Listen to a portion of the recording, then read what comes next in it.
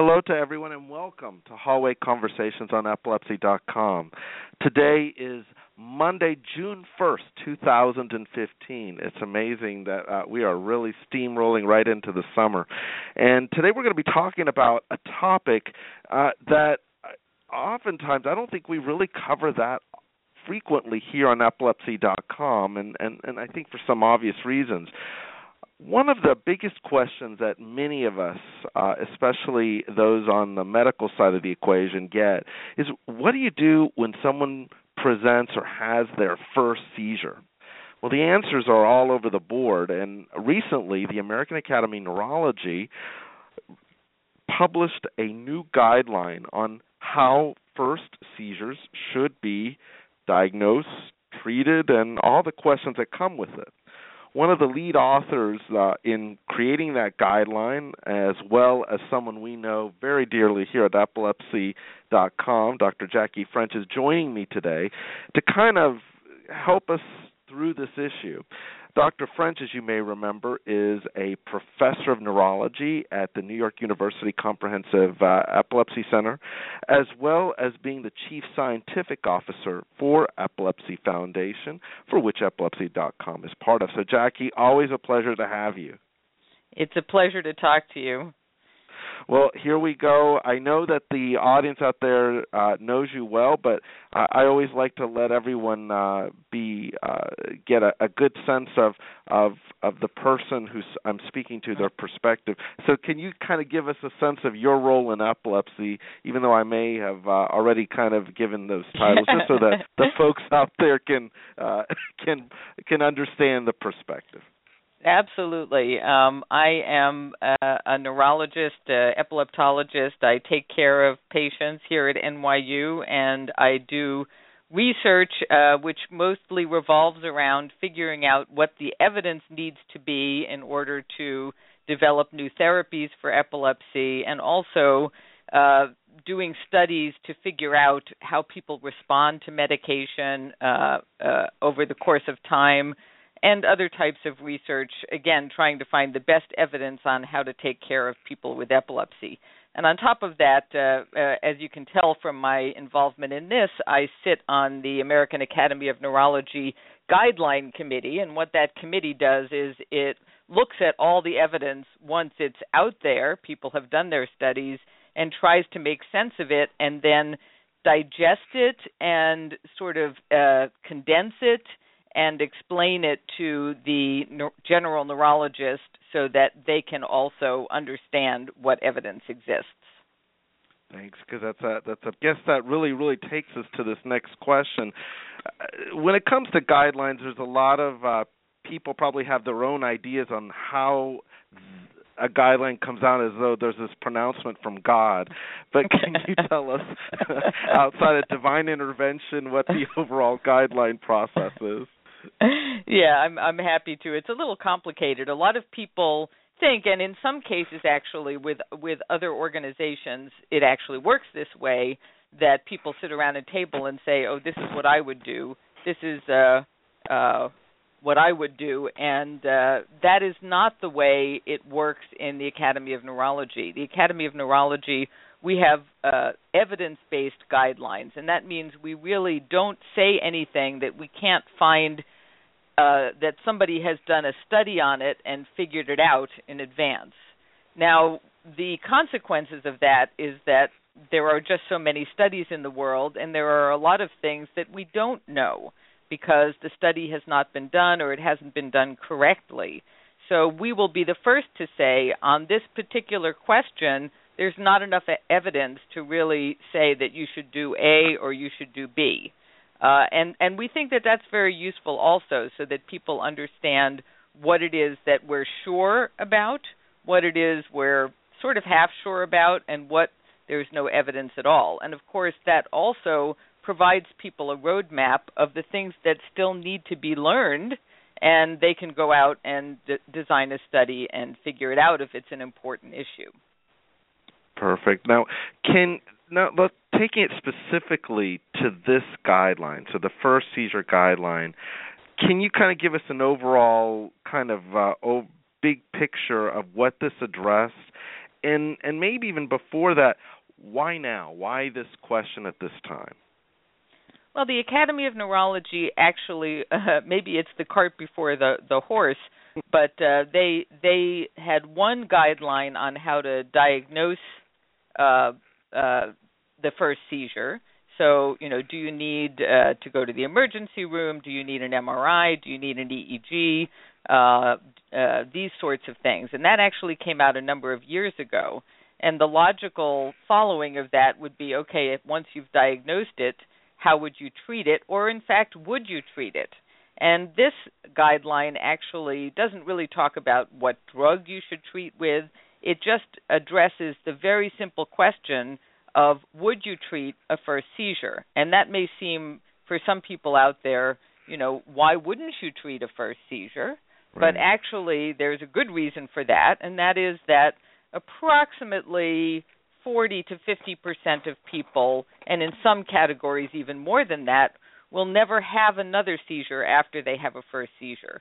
So when people have a first seizure, doctors are actually in a bit of a bind because they don't know whether that first seizure is sort of the harbinger of a seizure disorder that people are going to have, that they're always going to be predisposed to have seizures, or whether this is a one-off for some reason that, the person, their brain was in a vulnerable state at that particular time, but they are not at risk in the future. And, the way that I like to put this is if you can think about if you have a little fire in your kitchen, right, and you bring the inspector in to figure out why the fire happened.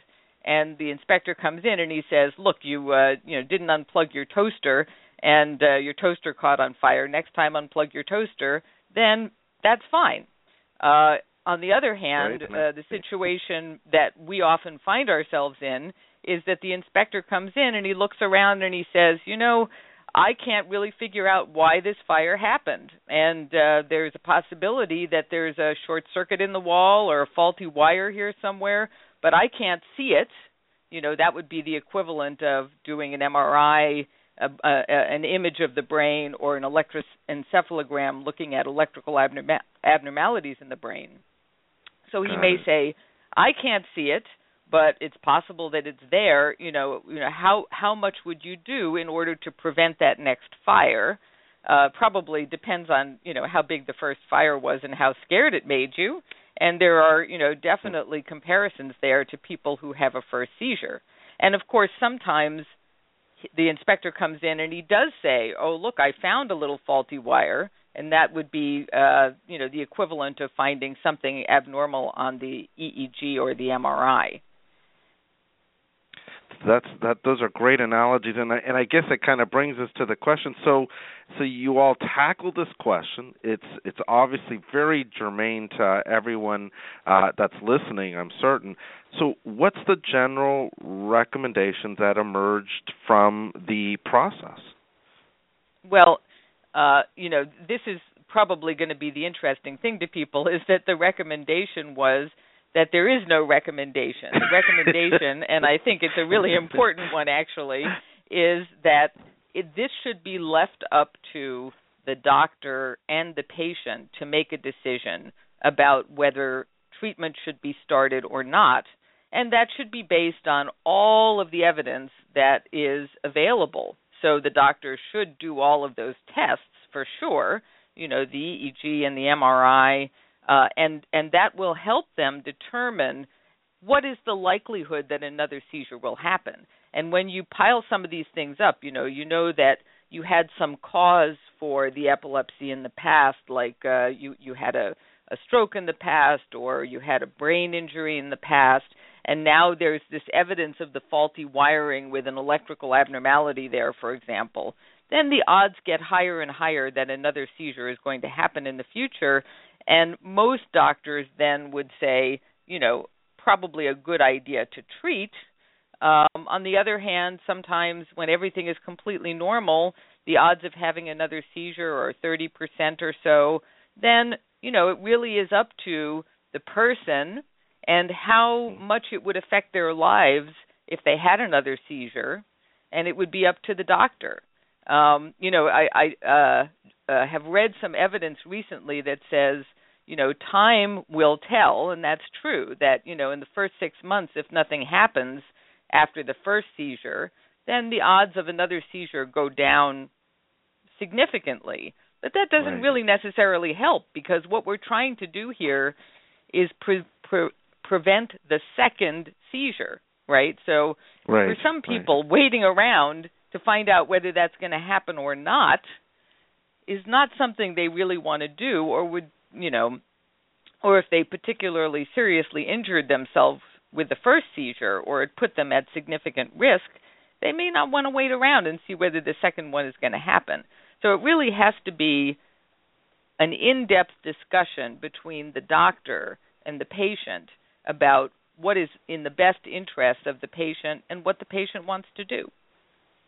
That makes perfect sense. And is there, even though I know there's like one other guideline about diagnosis, how does this differ from just general practice, or how would you say if another doctors are listening to this, and they ask, well, how is this different? How does this change?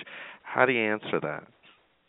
I would say for most epilepsy specialists, it's not going to change. I think most epilepsy specialists already do what the guideline says, which is talk to the patient and make a decision. But there are a lot of doctors who have been trained that you don't treat until the second seizure. And so they wait and thereby potentially put people, in a position that is risky for them because the likelihood of another seizure is high. And this actually, by the way, segues very nicely into a new definition of epilepsy, which was just brought out by the International League Against Epilepsy. And the new definition says, the old definition of epilepsy was recurrent, unprovoked seizures with an S on the end, meaning that you had to have two in order to have epilepsy. Now, the new definition says, hey, wait a minute, if the likelihood is high of a second one and there's evidence of faulty wiring, as I put it, then that's already epilepsy. And, another seizure may or may not happen, but there is a tendency towards epileptic seizures, and that's enough. So one seizure with evidence that there's a high likelihood of another one is enough to diagnose epilepsy. And I just wanted to make one other important point. Sure. And that is that when people come in with their quote-unquote first seizure, it is not uncommon to find out that it actually is not their first seizure. Because people think of seizures as, sort of shaking all over and falling to the ground, the kind of thing that you see on, medical television shows when everybody yells, they're having a seizure, they're having a seizure. But actually, seizures can be much more subtle than that. And I know that you do too. I see so many people who come in because they've been referred from the emergency room for a first seizure, and when you take a careful history, you find out that they were having, smaller, more subtle episodes, sometimes for years. So very true. So I know many of our audience, those that come to epilepsy.com, the reason they come to epilepsy.com is that they had their first seizure and they want to know everything about it. What should individuals who will undoubtedly listen to this in that scenario take away from this process as a patient, as the person who's scared, they had a first event, they come to us, they see this podcast? What would you say to that group? Well, I think that the most important thing is that you need to, a seizure disorder is something that is a long-term chronic thing for most people. And if you decide to start medication or you don't decide, you still have to have a long-term relationship with the doctor that's treating you. And you have to make sure that there is an open and strong line of communication between yourself and that doctor. And if you don't feel that communication is there, where that doctor is telling you, well, here's why I think another seizure is more likely or less likely, then you should be probably looking for another doctor. Would you agree with that?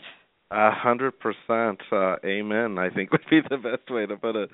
Jackie, and by the way, yes, go ahead. The guideline does give doctors some important information, which I don't think everybody was aware of some of the risk factors. Like, I don't think that everybody was aware that a first seizure that happens in sleep is much more likely to recur than one that happens during wakefulness. So it's these types of things that can be helpful as well.